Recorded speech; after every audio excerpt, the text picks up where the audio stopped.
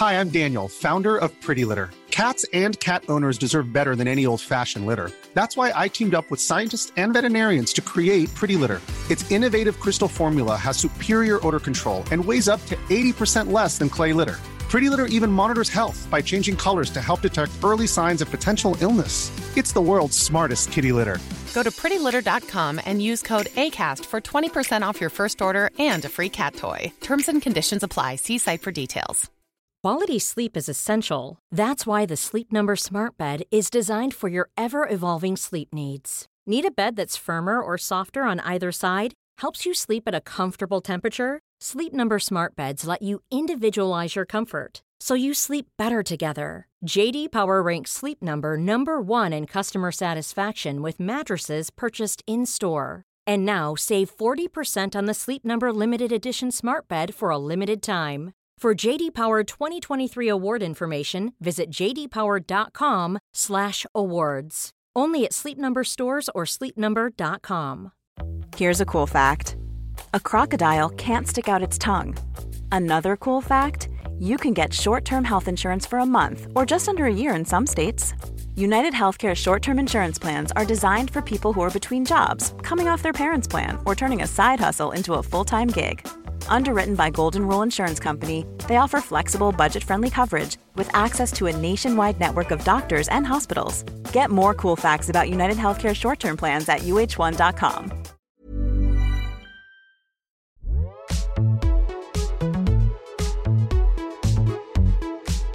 Okay. We're live. Sorry. I'm in a weird mood today. You okay? Hello, everybody. Hello to fresh. Oh, what am I saying? Hello to sexy versions of ourselves. That's what I was trying to say. Hello from the sexy new tile of AWD. Yeah, so, yeah, what we actually, I think you guys would kind of like the journey behind this, because when we got our first images taken, we had no idea what we were doing. We didn't get our makeup done. We had no idea about clothes. We got our amazing friend who's a really good photographer to come to Grace's house, but because we had no idea of what we wanted, we just had no direction. But she took actually a really great photo, but because we just thought we looked gross. The OGs will remember our very first photo. It was this very nice black and white. It was what was on our mood board for what we wanted the podcast to look like, which was us, I think. We were reading a Vanity Fair and something, and we had a glass of champagne and we looked semi-serious but also fun. And then, because at the time we thought we needed to post a picture of ourselves every single week on Instagram. Very stressful for stuff. some reason. And unnecessary. We asked our friend Ella to take more pictures of us, and then in among those pictures was this glamazon shot, which you have now all come to know and love, I'm sure. And it's so not us, and we just were obsessed with it. So without even thinking, our little pea brains, I think within seconds of seeing it, it was uploaded. I look hot. I was like, wow. We did look hot, Who's but it's just a random, it just didn't explain the podcast at all. The first image was so much better and more low key, and then we just were stuck with this sexy shot. I do I'm happy it exists for posterity's sake. I'm going to frame it and give it to my children for their birthday or something. I already have a big cardboard cutout of it because we stayed at a hotel one time and they printed God, who it gave for us. One? Do you still the have London that? edition? Yeah, it's in my wardrobe. Me and you with a pizza and a Verve. I do love it. I have a big soft spot. Now it's gone. It's gone. I feel better about it. I know, yeah. We just got in this headspace where, because we knew we had new imagery coming, the old imagery was driving us a little bit mad. You develop a lot over a 3-year period. That's the thing. We've changed a lot. We're much more grown up and mature, and we wanted some imagery that showed that. So welcome to the new shots. AWD 3.0. AWD 3.0, and we're accompanying it with a Patreon. Which we're so excited about. This has been, ages in the making as well. Basically, for everyone who's subscribed to our Patreon, you all get an extra bonus episode of AWD a week. There's literally a whole extra episode per week. A whole extra episode per week.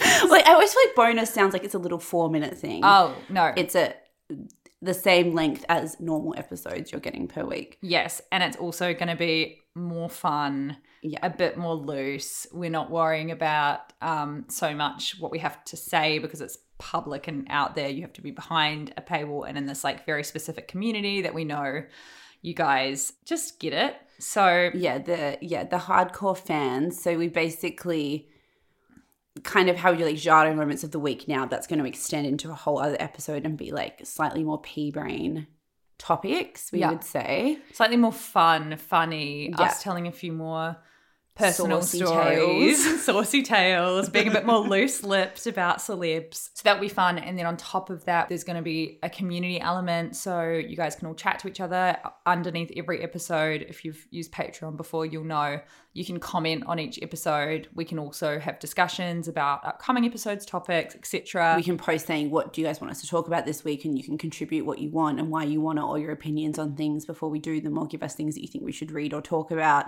and then meet other people in the AWD community, which has obviously been like, it's hard to do with Instagram and all that stuff that used to happen in the Facebook group, like reading recs and like movies and all of that stuff people can share. And also we're going to do more bonus interview episodes. So we have 2 lined up already. They're going to go behind the Patreon, 2 incredible women that we've spoken to recently. And then on top of that, we're going to do other bonus bits and bobs, which we don't want to give too much away yet, but one that I'm very excited about is we're going to be answering listeners' like love questions. So we're going to basically be agony aunts, your advice columnists, but all behind the Patreon. So we are very excited. The first episode is live now, same time as this one. So you can sign up. It's patreon.com/afterworkdrinks. We promise we won't do this every week, but it's in our bios and you guys can see us there. We just want to take a minute as well to explain why we're launching a Patreon, because it's something we've thought a lot about and done in quite a considered way. We're obviously aware of the fact that asking our listeners for money is something that we don't take very lightly. We're very inspired by, as 2 people who worked in traditional media for a long time, we're very inspired by the Substack Patreon generation, where people are basically being given freedom to explore topics and have conversations on their own terms. When you're trying to grow a podcast where you're relying on advertising for money, there's a incentive to go as wide-reaching and mainstream and commercial as possible, because the more ears you get on it, the more payments you get per episode from advertisers, and that's how it grows. But for us, we're very interested in having very specific conversations that I think don't necessarily appeal to everyone, and which is why we love our community so much. But in order to keep doing what we're doing and to make it a profitable thing for us, so that we're not like scrambling to fit in all other work to do it, you know, we need to work within this new system of basically being like compensated by our listeners to create the stuff that you want to hear from us. It just makes the relationship free of all of the kind of old school commercial advertising stuff. Yeah, I remember when people started launching Substacks and they were writing really, really amazing, incredible content on there, like such long form essays that have obviously clearly been researched, clearly taken up their whole week. And I was like, I just didn't have my head just wasn't around it, because obviously we've grown up in this era where it's like mastheads mean so much. Yeah. And I was just like, wow, why are these really, really great writers not pitching this? Like these ideas would obviously get picked up, and I couldn't get my head around it. And then I realized they were doing it because they're monetizing off it, which means they can write it in the way they want to write it. They're writing it to the people that want to hear it, and they're not having to worry about these major big corporations with editing and changing things. And for example, with our podcast, sometimes we have to watch what we say in case of advertisers, or we just have to be a bit more like pared back than we want to be, which you guys, I feel like you've had so many snippets of us just being like ridiculous, and then sometimes we'll just be way more serious for a while. It's because like it's it is like a business, and we've been conflicted obviously as well, because you can see that if you kind of go for a very specific take on things to a specific audience and cover specific topics with the hope that it's going to get you like these sudden injections of followers, it's like anything, it's being like an Instagram influencer or whatever.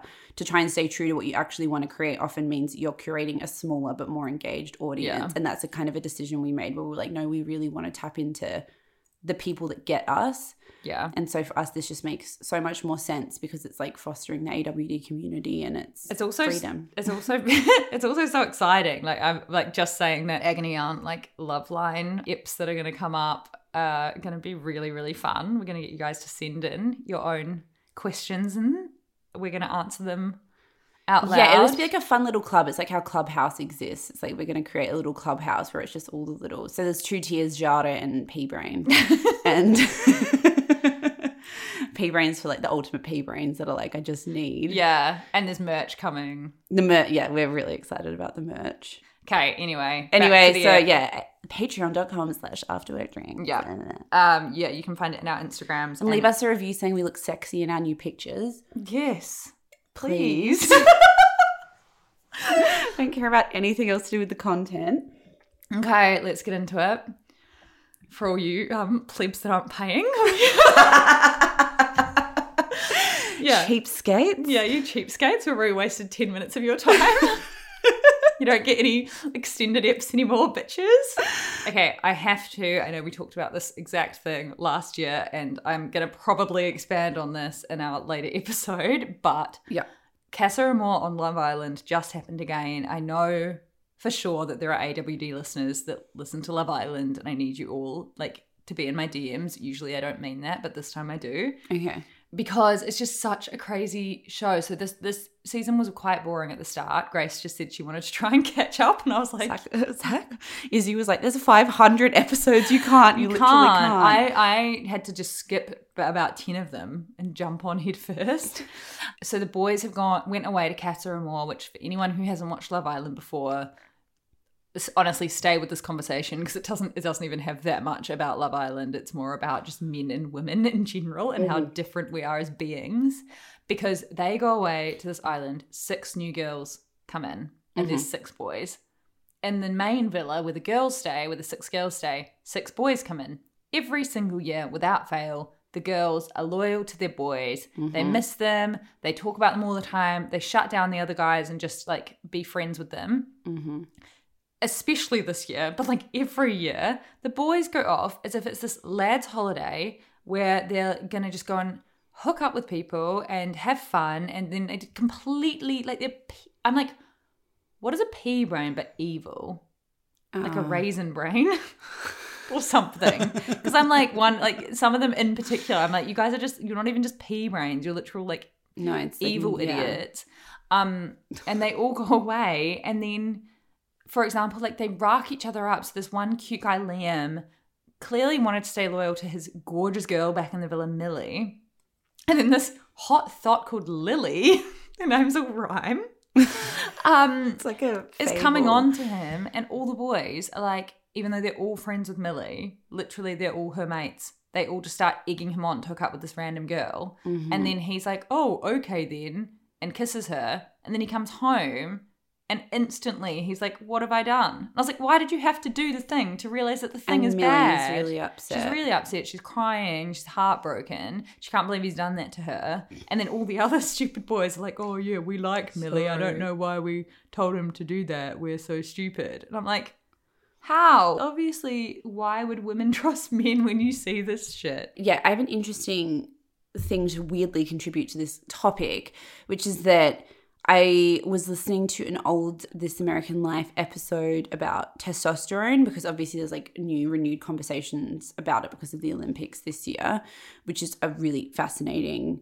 and not uncontroversial topic in and of itself. But this episode, which has not aged particularly well because they're all like testing their testosterone levels in the office and all this stuff. And, you know, I don't have enough nuance to understand exactly how I feel about all of that. But they were talking to this amazing trans man who was explaining how his thought processes changed the longer he was taking testosterone.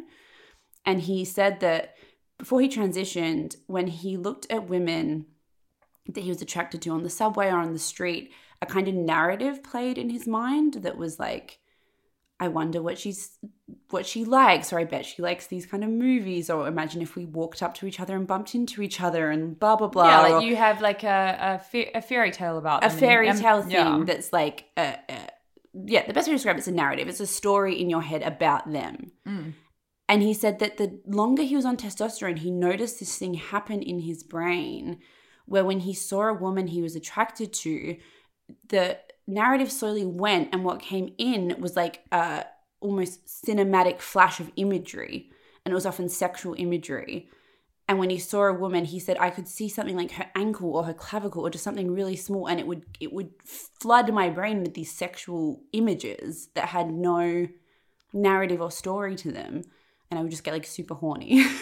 That's so and it's crazy. so interesting / scary, but interesting, because he was basically just saying that, and again, I'm not a scientist, I don't know the details of this, but there is kind of literature about the way like heightened levels of testosterone can affect the way you behave and the way your brain functions. And it's really interesting talking about this, which is obviously like hyper testosterone, hyper T, and then men hyping each other up in this pack mentality, and it makes you lose this like sense of storytelling about people's feelings and like exactly. Like, I was watching it and I was like, how on earth?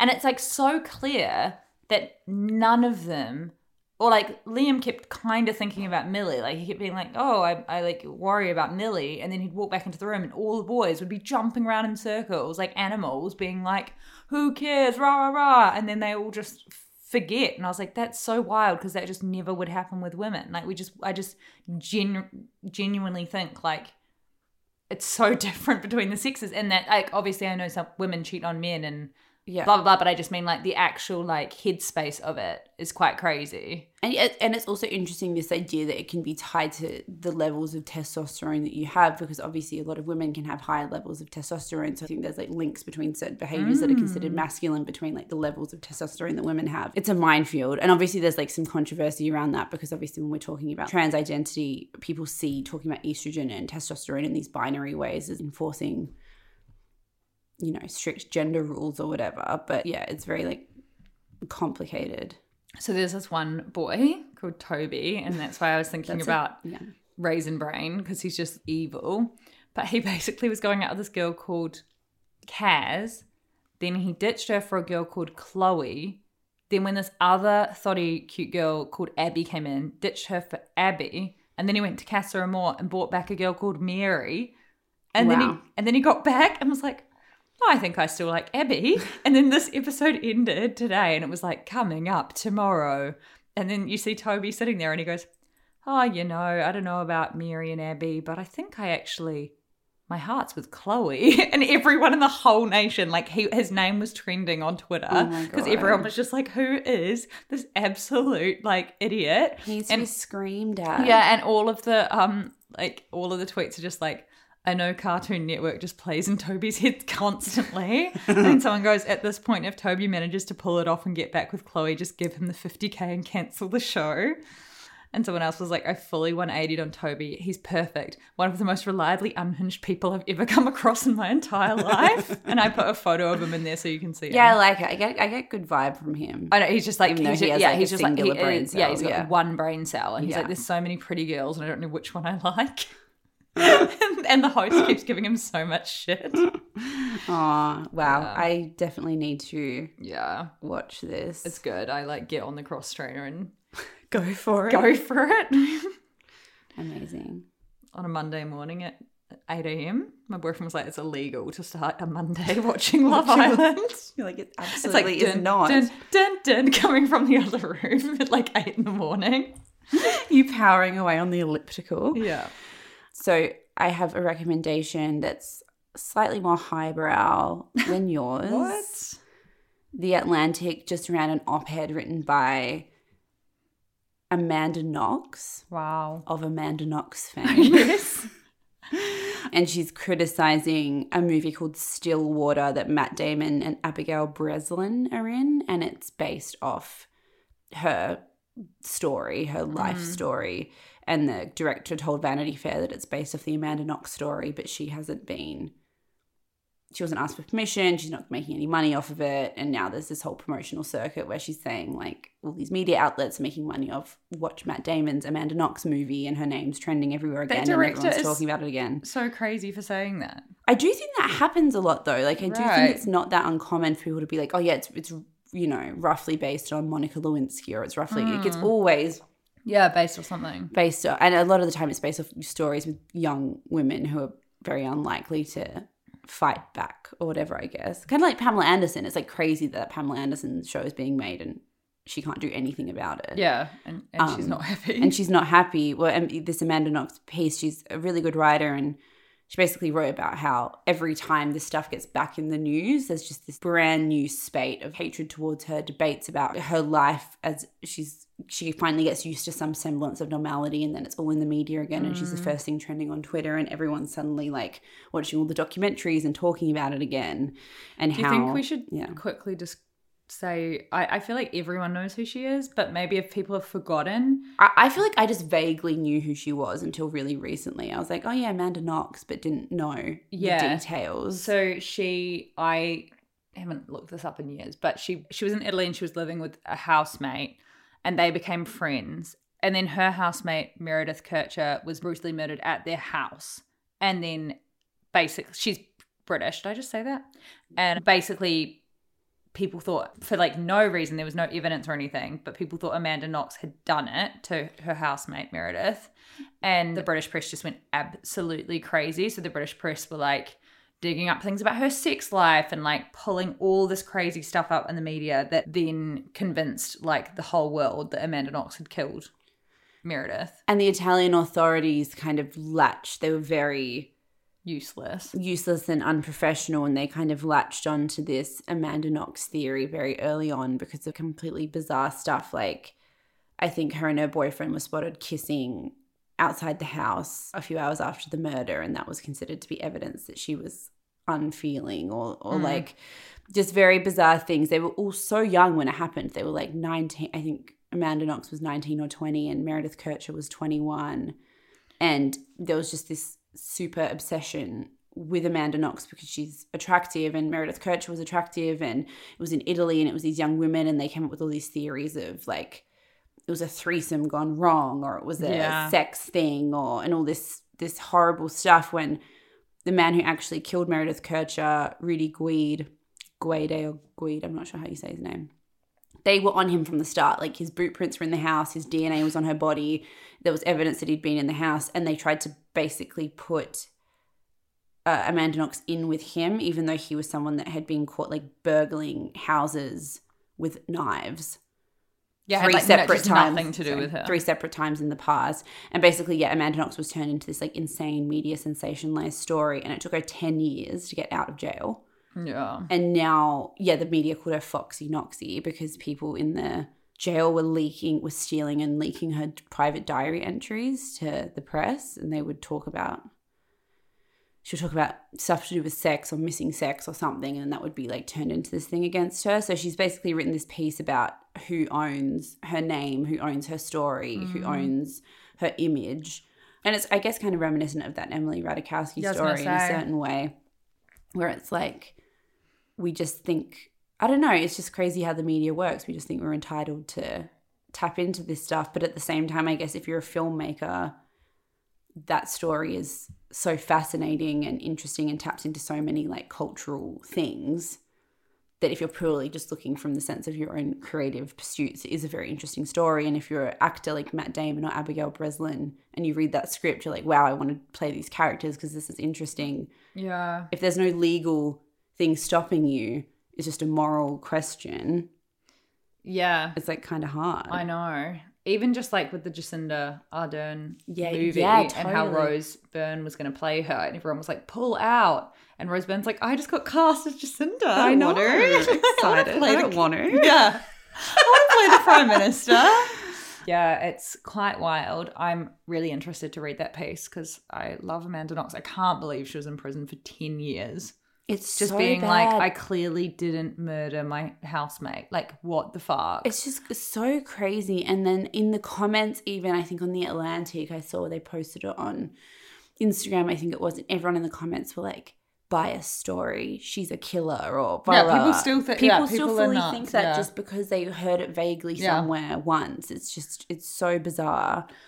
And it's also so crazy how that can happen, but then also people can just get away with murder. So I'm like watching this really bad Netflix show at the moment called The Serpent. Have you seen it like popping up? I've seen it on the homepage. Yes, I just got sucked in.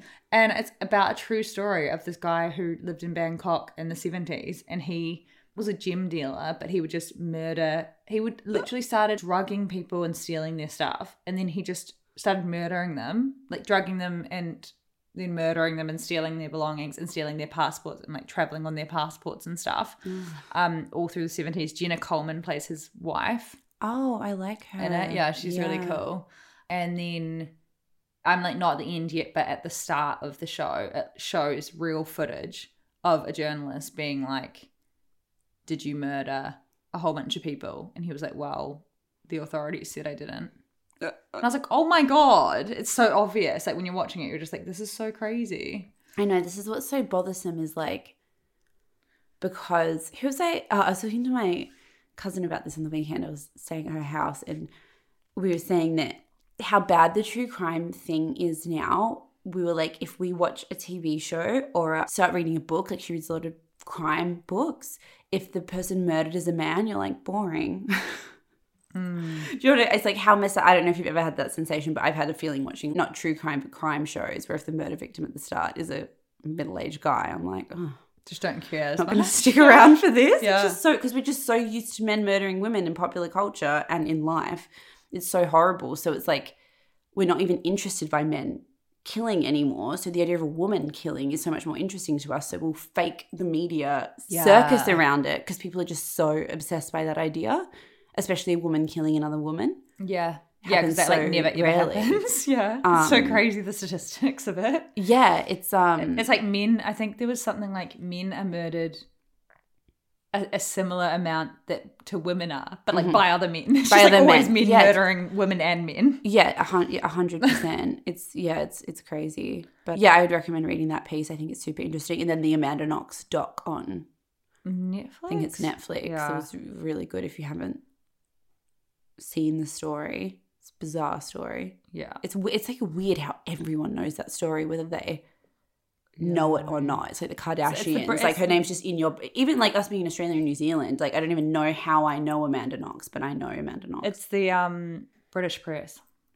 Yeah, they interview this like dirtbag News of the World guy. It's like, yeah, we didn't care if you did it or not. It was just a great story. I was like, oh, yuck. And he was like riding a motorbike. Like all dirtbags do.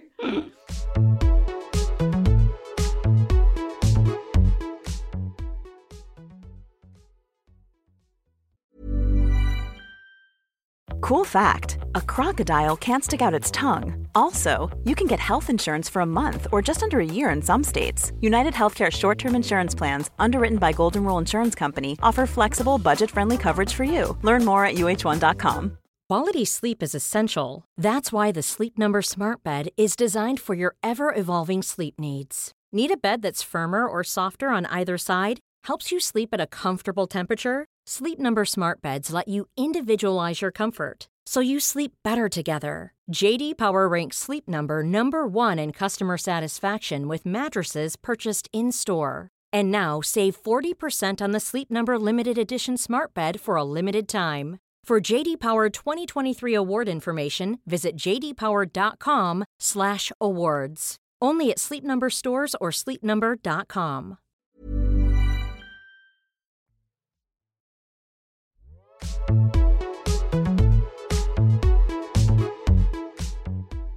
Okay, so on to another Netflix show. This episode is brought to you by Netflix. Called My Unorthodox Life. So this has been just trending recently. It's basically a new reality show about this former Orthodox Jew who left the Jewish community age 41. She wasn't allowed to, she had no job and made no money. So she was secretly saving money for 8 years or something so that she could leave her husband.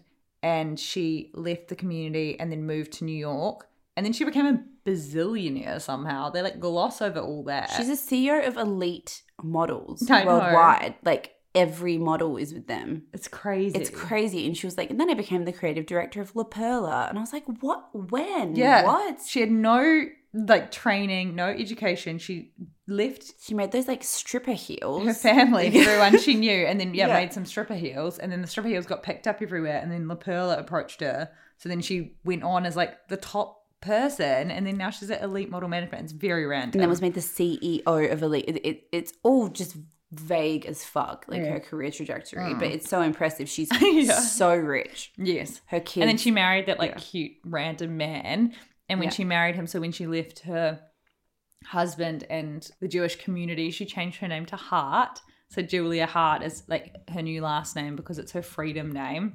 And then her cute Jade husband took on her freedom name when they got married. Yeah, I love that. I love that. I'm going to create my own freedom name.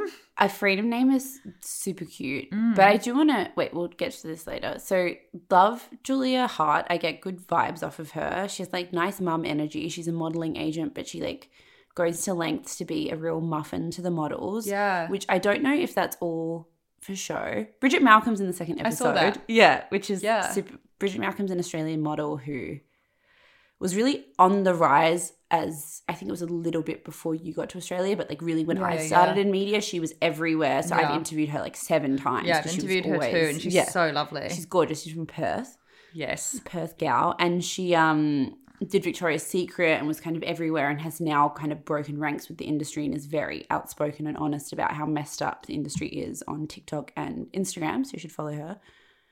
She was on an episode and she was talking to Julia about, I mean, some of it's stretched belief. She's like, oh, this photographer made me pose naked when I didn't want to. And the CEO of one of the biggest modelling agencies in the world is like, what?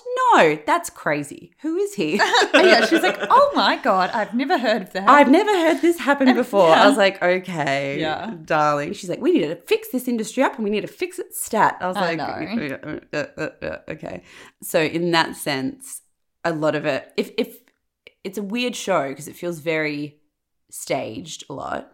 Yeah. They seem to be trying to be the new Kardashians. Yeah. So it's like Julia left it's called My Unorthodox Life. So it's very much about her leaving the Jewish community. The Orthodox Jewish community. Yeah. She says she's still Jewish. Yeah. Whereas her youngest daughter is now atheist. And her other daughter is still quite strict with her Jewish faith. So it's like they talk about Judaism a lot in it as well. And then they also follow her daughters and her sons as they go on dates. And then they also follow the modelling stuff. Yeah, it's a very interesting show, I think. Firstly, I don't know when they started filming it, but I feel like it almost wouldn't have existed if Unorthodox hadn't come out last year. Yeah. Because I know for both of us, we were really shocked by that TV show Unorthodox. That was also a Netflix show that was a really well done prestige TV show about escaping from the Orthodox Jewish community. And I think that most people didn't realize that there was parts of Judaism that were that kind of fundamentalists still operating in like the United States, for example, where women have to shave their heads and wear wigs. They can't expose their necks. They can't expose their ankles. They're not allowed to get education. They're not allowed to do a lot of activities that men are allowed to do, etc., etc. Can't make money. I think that was really surprising and shocking and interesting to people. So I think that this show has really thrived off the back of that. But I will say, having only seen 3 episodes, and I know that you've read some think pieces on this, but it does offer a pretty like black and white view of religion. And there's this like very binary thing of her thinking religion is restrictive and bad and terrible and brainwashing and not good. And also I think what's really interesting that I'm sure you would have like been interested in too is her version of breaking free from religion is becoming like obsessed with capitalism. Like she's like bowing down to the altar of like money because everything in her life is like money, money, money, money. And it's almost this weird thing where the good life, the moral life is going and making money and the freedom to have all of this expensive stuff. That's so true. I didn't even and when she goes back to her life with her youngest son who still lives with his father, they live in this very like nice, modest home, and there's a lot of conversation about like community and all, you know what I mean? It's like, yeah, that's so true. Its view of it seems kind of not nuanced to me. Yeah. But yeah, there's obviously been a huge rise in anti-Semitism, which we've talked about recently on the pod. So it's kind of a bit jarring and like a lot. So in quite a few scenes that I've seen, the family does have quite nuanced conversations in terms of where they're all at with their faith. And I really love that they all accept each other and they all kind of talk through it. And those are when the conversations about Judaism are kind of, more interesting and more nuanced because you're actually hearing from different sides of it. But when you're hearing Julia just speak to the camera, she says things like they're dangerous. She calls her young son's religious behavior super loony. She kind of just constantly talks about how restrictive and how horrible it was for her, which is obviously her experience, but at the same time it's painting this whole like community or this whole religion as like one woman's experience, which isn't how all women would feel. And like this girl wrote this really good piece on Glamour, and she's Jewish, and she was talking about how she used to feel really sorry for Orthodox Jewish women, and she used to think they were restricted, and she used to think that they, you know, had no other option and rah. And then she met a whole bunch of them and realized that like they felt sorry for her. Because the same thing that what you're saying is the way we live is viewed as bad by a lot of people, like the capitalist, being obsessed with capitalism, being obsessed with money, being really individually minded, like no community. Yeah, no, it's so interesting. And I think I was trying to think about it in terms of like, obviously in my brain, this show could not exist about the Muslim community. But I was thinking in my mind, a show like this couldn't exist about the Muslim community because I think that the way she talks, like the way that would be seen as the demonization of Muslims. Jewish people. The way she talks about fundamental Judaism, if you had a show like this for someone that left the fundamental Muslim community and then was wearing super short outfits and told all their kids they couldn't be part of it and was like, that place is brainwashing you. I think Netflix, for example, would choose not to run that because they'd be so scared of fueling anti-Islam sentiment. I mean, I could be wrong, but I just can't see that show existing. Yeah, I can't see the show existing. I also can't see there not being huge backlash to it. And it feels like with this, like you just said, it's anyone who said, I've decided to leave, you know, the Muslim community because I found it restrictive and now I'm wearing, you know, short little outfits and making heaps of money on my own and blah, blah, blah, blah. And therefore I think that their entire community is bad or brainwashed. You would think, well, no, we all understand it's more complicated than that. Like we all understand that a lot of women who decide to dress modestly or who grow up in certain cultural backgrounds, to frame them all as being oppressed or all as being brainwashed just is ignoring their voices and not actually allowing them to speak in that context. And it kind of a little bit feels like that with this show where, as interesting as I find it, because I love hearing reality TV that tackles stuff like this because I think it's so much more interesting than the Kardashians. Like the Kardashians, I think part of the reason the Kardashians left is because they saw the writing on the wall that their style of reality TV is getting a little stale. And I think you've seen the same thing with Real Housewives of New York, for example, where they've tried to make this new season very political and engage with Black Lives Matter, and it's got terrible viewing figures because everyone just feels like they've got like whiplash because they're like, wait, whoa, this whole show is like disgusting and now we're getting schooled every week on white fragility and microaggressions and stuff. And it's like, it is on one hand obviously great to be educating this specific viewership on that, but also people are saying it's just sucked any of the original style of the show out. It feels like a completely different show. And I think people are confused about how to do this light, fluffy entertainment and also tap into political conversations. Yeah. So in that way, I feel like this show is great because it's the show that's trying to straddle those two things and is somewhat doing it successfully.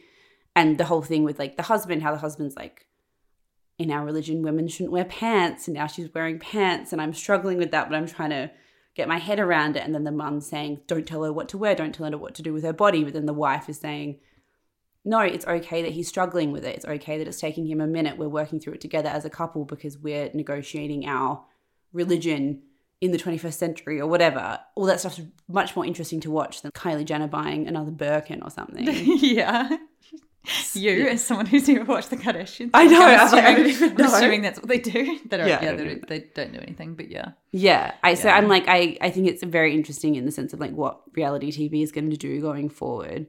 It's obviously not perfect. And I think there's like, a lot of different elements to it. It just seems like there's a very like black I don't know, maybe it isn't black and white because the kids all have different opinions. But it's not giving me like the only person who you see who's in that community properly is her 14-year-old son, and he's like, I can't watch TV because I'll go to hell. And you're like, is that literally what everyone in that community genuinely thinks? And even when they go to the supermarket and she's in that little outfit and she's like, you could never wear this outfit at the supermarket. And then she goes to the supermarket and just no one bats an eyelid. Yeah. Like just nothing happens and no one cares. And then she's like talking about the daughter, oh my God, your dad's going to be so angry if you change your name. And then he's like, I understand. And then she's like, I'm a lesbian. And the dad's like, I understand. And I'm like, okay, are they really this fundamental or not? Or are you playing it up? You know, when you, not even playing it up, it's like when you've had that experience, you can't see it changing clearly, because you feel so emotionally attached to like a certain thing. Yeah. But yeah, I agree. It's interesting how reality TV is changing. I didn't find the show super, I just wasn't super hooked in, but I think that just happens when you meet a new family. You're like, I don't care. And then by episode 7, I'll probably care what that silly little cute bi girls who she's dating. But at the moment, I'm like, I don't care about your stupid coffee dates. Yeah, I know. I wasn't super hooked either. I was more interested in it from like just a thing that exists perspective. Okay, should we move on to some interesting drama that's been happening on the interwebs? Brewing. That's been brewing since we last... I can't remember when we talked about Garant Store. Was it last week or the week before? It might have been the week before. So she is... We talked about her as being an influencer who had kind of been jetting around during COVID, and it was particularly interesting because she kept coming in and out of New Zealand, which... has really, really strict COVID measures, obviously, but also the hotel facilities are fucked. So, like, I can't get home till January at the very least if I wanted to, because the hotels are just so booked up, basically. And there was like a big Guardian piece on that last week. And Ensemble magazine wrote this big piece speaking about Garant Store and like, you know, what's going on, and Diet Prada shared it, so it kind of went viral. And then Alexandra Schulman, who is the former editor of British Vogue for 20-something years, wrote an op-ed in the Daily Mail basically having a go at this Ensemble piece and saying that this new breed of media is mean and bitchy. And she also brought up the cutting room floor, the Leandra Medine interview. So it was quite funny because she called Ensemble a small online magazine and called The Cutting Room Floor a podcast with a relatively small but engaged audience. I was like, how do you know these stats? Like, you're just making that up out of your ass. Yeah. And then it was just basically saying that, you know, with the rise of social media, everyone thought that things were going to be more inclusive and we're going to have more representation and it was going to be this great new era of media. But basically what Alexandra Schulman was saying is the reality has turned out to be a, quote, dog-eat-dog world where, at least in the fashion and lifestyle arena where I worked, the hundreds of bloggers, influencers, and podcasters are often proving to be cannibals with ferocious appetites, each new generation eagerly devouring the previous at the earliest opportunity. So she's basically saying that, yeah, new media just wants to kind of cancel everyone and be really ferocious and rude and horrible and tear people down, whereas old media didn't. Yeah. This is interesting. I mean, I'm not surprised that this is her opinion because it seems like there's just been this huge generational divide between her generation and our generation specifically. I mean, that is a bit of a gap because she's in her 60s, but I think of it as one generation. Like our boss's generation and us feels like a very, very big gap in terms of our views of the role of accountability on the internet and like cancellation, so-called cancellation culture and all of this stuff. So I'm not surprised it's her opinion. I think it's funny, which is what we both said when we read this, that she obviously feels like brave and courageous or something, like going after these publications that she said are tiny publications as a person as famous and influential as she is on the Daily Mail. Also, and she thinks she's like flying the flag of, you know, fighting for the little guy in the way she talks about it. Yeah, but it's also like doing something on the Daily Mail or criticizing people for like tearing other people down. It's like the worst publication for it. Yeah, it's like doing it on literally the Daily Mail. Like Piers Morgan's show, but like the Daily Mail's literally worse. I know, it's really funny. I think there's that kind of lack of awareness, which again relates to a lot of things we've talked about in terms of, we were talking about Sarah Schulman's book Conflict is Not Abuse, and about how she explores how people that are invested in seeing themselves as like victims or put upon or oppressed in some way really struggle to see when they're then powerful. And I do think with white women, as we've talked about as well, of a specific age, that extends to them where they're so used to seeing themselves as victims in certain workplaces that they can't see themselves as being extremely powerful in other places. And in this sense, it's like, I it's interesting to me that someone with that platform is picking niche independent publications and podcasts and talking about them as if they're like juggernauts of media. I know, but it's also just funny because I find even what she's saying to just be so wrong, because I'm like, what? So you're saying that Rachel shouldn't have published this interview with Leandra, or publish it maybe in the way she did, which is like contextualize it and, you know, say, you know, she shouldn't have said the anti-Semitic things she said, which she's now cut, but like. But she doesn't even go into that. She's just so vague.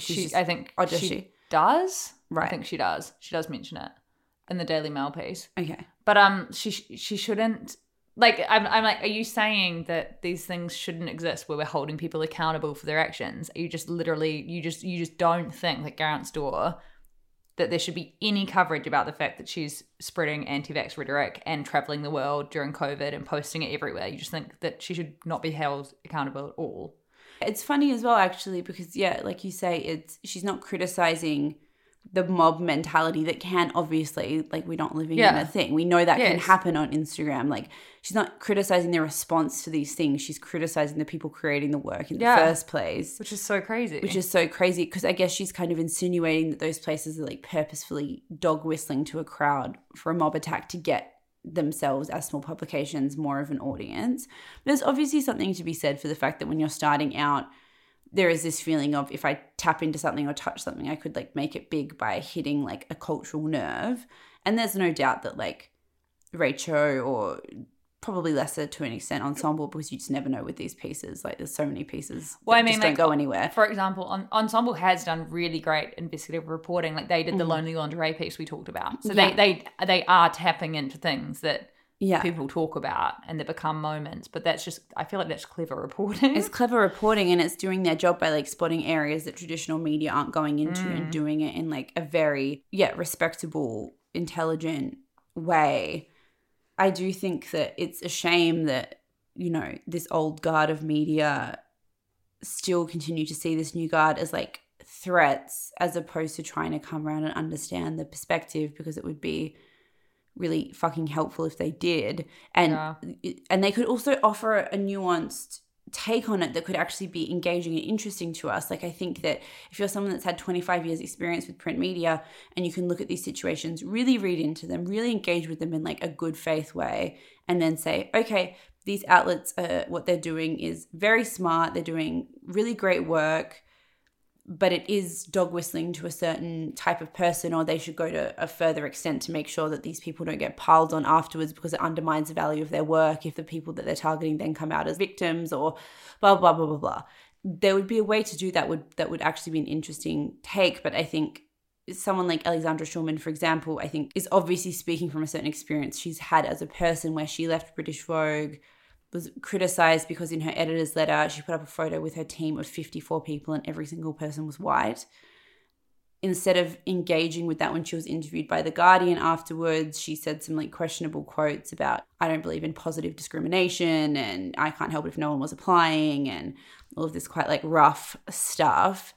I think she feels like she's been egregiously victimized by this cancel culture, and she's kind of like letting that out on these publications for this piece. It's not coming from a purely like, I'm interested in this topic way, but I guess what do you expect if it's on the Daily Mail? Yeah.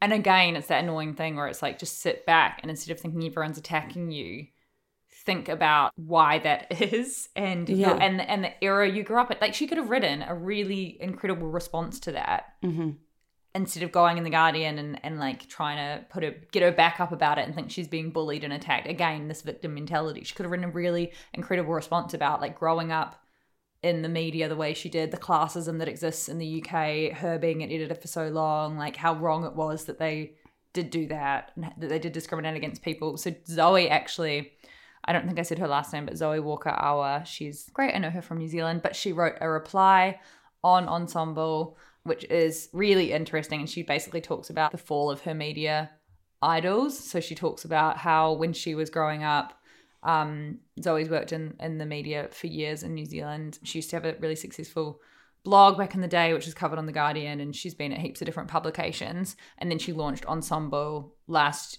year when Bauer failed. So she used to be at Fashion Quarterly, and then she launched Ensemble.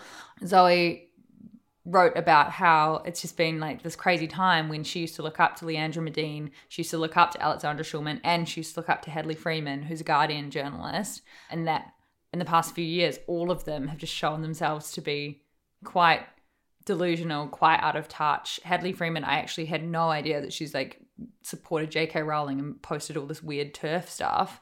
Leandra, obviously, like being fired and all this stuff. And then Alexandra Schulman again. And she was just saying that, you know, continuing to kind of, cement yourself in this position of being like, this is the right way, and you're doing the wrong way is just, it's just kind of like digging your own grave in a way. Yeah, and it's I think it comes from that. I was listening to a really, really great interview with Vanessa Kingori, who's the publisher of British Vogue now, and like post Alexandra Schulman with Edward Enninful. She's very young. She's like really amazing and inspirational. And she was basically saying that when her and Edward started, which was at the same time, they had this conversation about how the biggest thing that was holding magazines back was this obsession with the hierarchy. So like oldest editors know best, youngest editors know fuck all and don't say anything, and that's the system and no one deals with it. And she was basically saying that the biggest reason brands had failed to monetize digital was because digital talent, which we know firsthand, tend to be young. Print talent tend to be older. Older people in that old hierarchy system automatically assume young people are stupid and don't know anything and have no interest in what they have to say. And that conflict was meaning that brands were missing out on the opportunity to make $1 bazillion at a time where they desperately needed to like make more money, because it wasn't even they were scared of a younger generation. It was that they just didn't respect them or their input or their thoughts, because the whole last 150 years of magazines has been like age equals experience, experience is everything.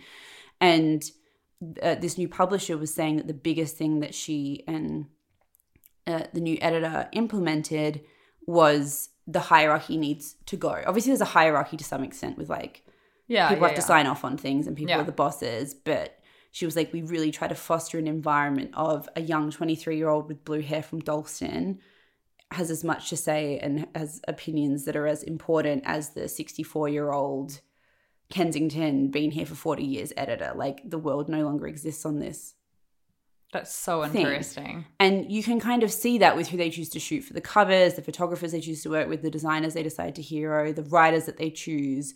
It's really genuinely diverse in terms of like age, background, class, everything, because you can see that they're listening to the younger staff members. And I think that that's been a common kind of thing, especially in old school print media, is this view that you don't have anything to offer if you're younger and opinionated. And I think maybe like Alexandra Schulman is considered a kind of example of that.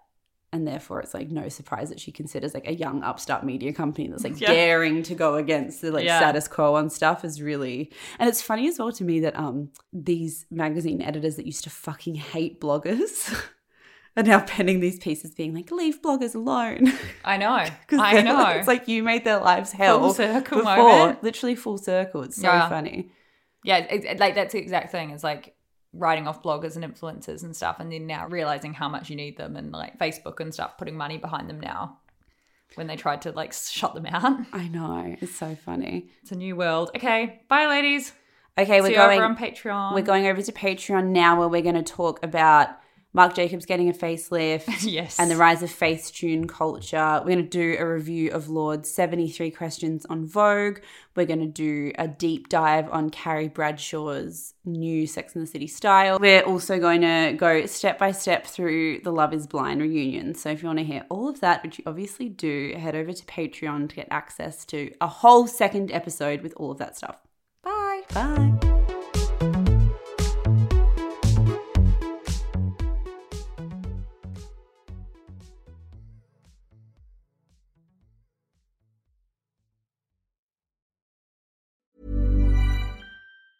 Normally, being a little extra can be a bit much, but when it comes to healthcare, it pays to be extra.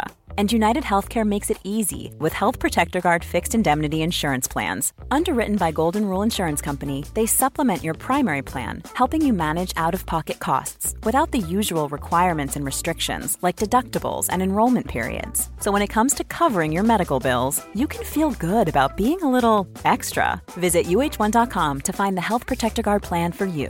Even when we're on a budget, we still deserve nice things.